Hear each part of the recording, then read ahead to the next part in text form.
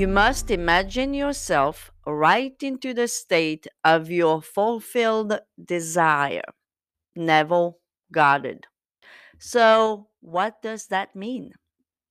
Well, there are two key words here, the word imagine and the word state. A lot of people I see, they say they want something, they want money, they want the career, they want the job, they want the specific person, but there are two things that they are not doing. They are not imagining themselves being and having those desires, and they are not in the state of having or being those desires. And this is key to manifest what you want. So, whether you are using SATs, state akin to sleep exercises, visualization, or affirmations, and by the way, they both work. So, just a little parenthesis here. If you hear those coaches that say that affirmations don't work or even make fun of people using affirmations, just know that they're wrong, okay?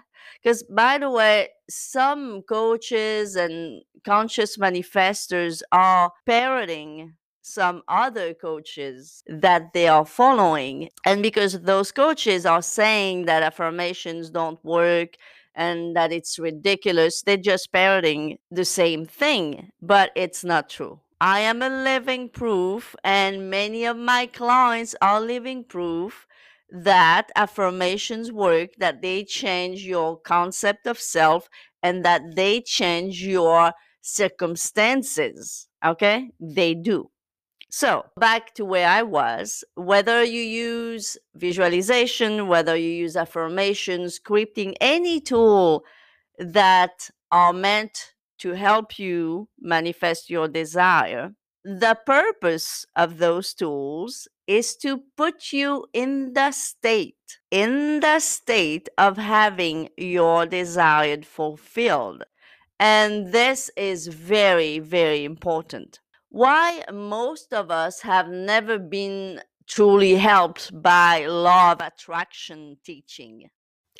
Because in the law of attraction teaching, they don't really emphasize the need to really embody the state of having your desire. They are actually telling you, do your little thing in the morning and then just move on with your day. Live your day as usual. Well, if your day as usual is being poor, being single, being broke, being sick, your little visualization in the morning or even at night is not going to help you any, because that's not going to be enough. In order to manifest a desire, you truly need to be in the state of having that desire. But the problem is that many people are actually in the opposite state of having their desire. They are not imagining having what they want. They are still imagining pretty much having what they do not want. They are actually imagining pretty much all day long the unwanted over and over. And how do I know this? Well, because I have plenty of clients that are doing just that. When they first reach out to me, I can tell right away whether it's an email client or one on one client. I can tell right away that the story they've been telling themselves, even though they're saying, I've read Neville, I've studied the law, I've practiced, whatever, they are still playing the story over and over of the person not having their desire. So, guys, it is very important that you understand that the moment that you want to manifest anything, whether it's a specific person or money or health or anything else, the moment you want to manifest this into your life, into your present 3D reality, you need to embody the state of having it.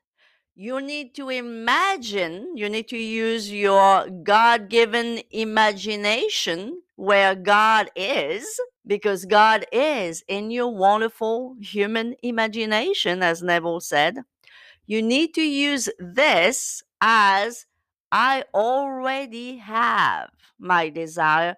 I already am who I want to be. This is the only way, guys, you are going to manifest your desire, because that's the ABC of the law of assumption.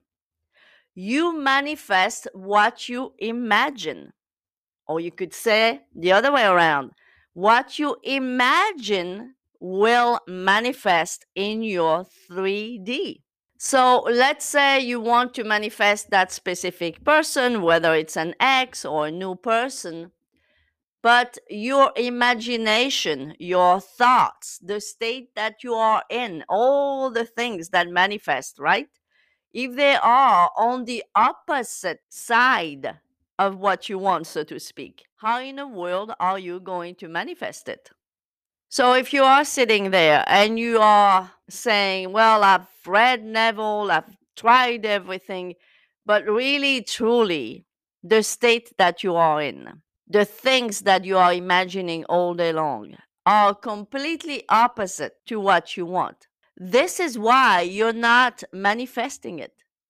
See, when we use the word alignment, it's a word that is used in the law of attraction crowd a lot, but it's a good word. You know, not everything about law of attraction is bad. This is a good word because to me, when I hear the word alignment, it means that I have to be on the same line, on the same track of something, right? So if your thoughts are not in alignment with what you want, you will never meet what you want. You will never be on the same track, on the same line of what you want, of your desire.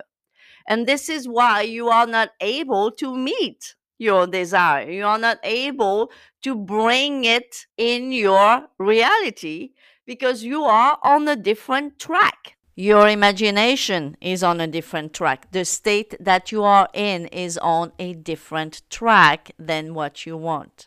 One thing is for sure.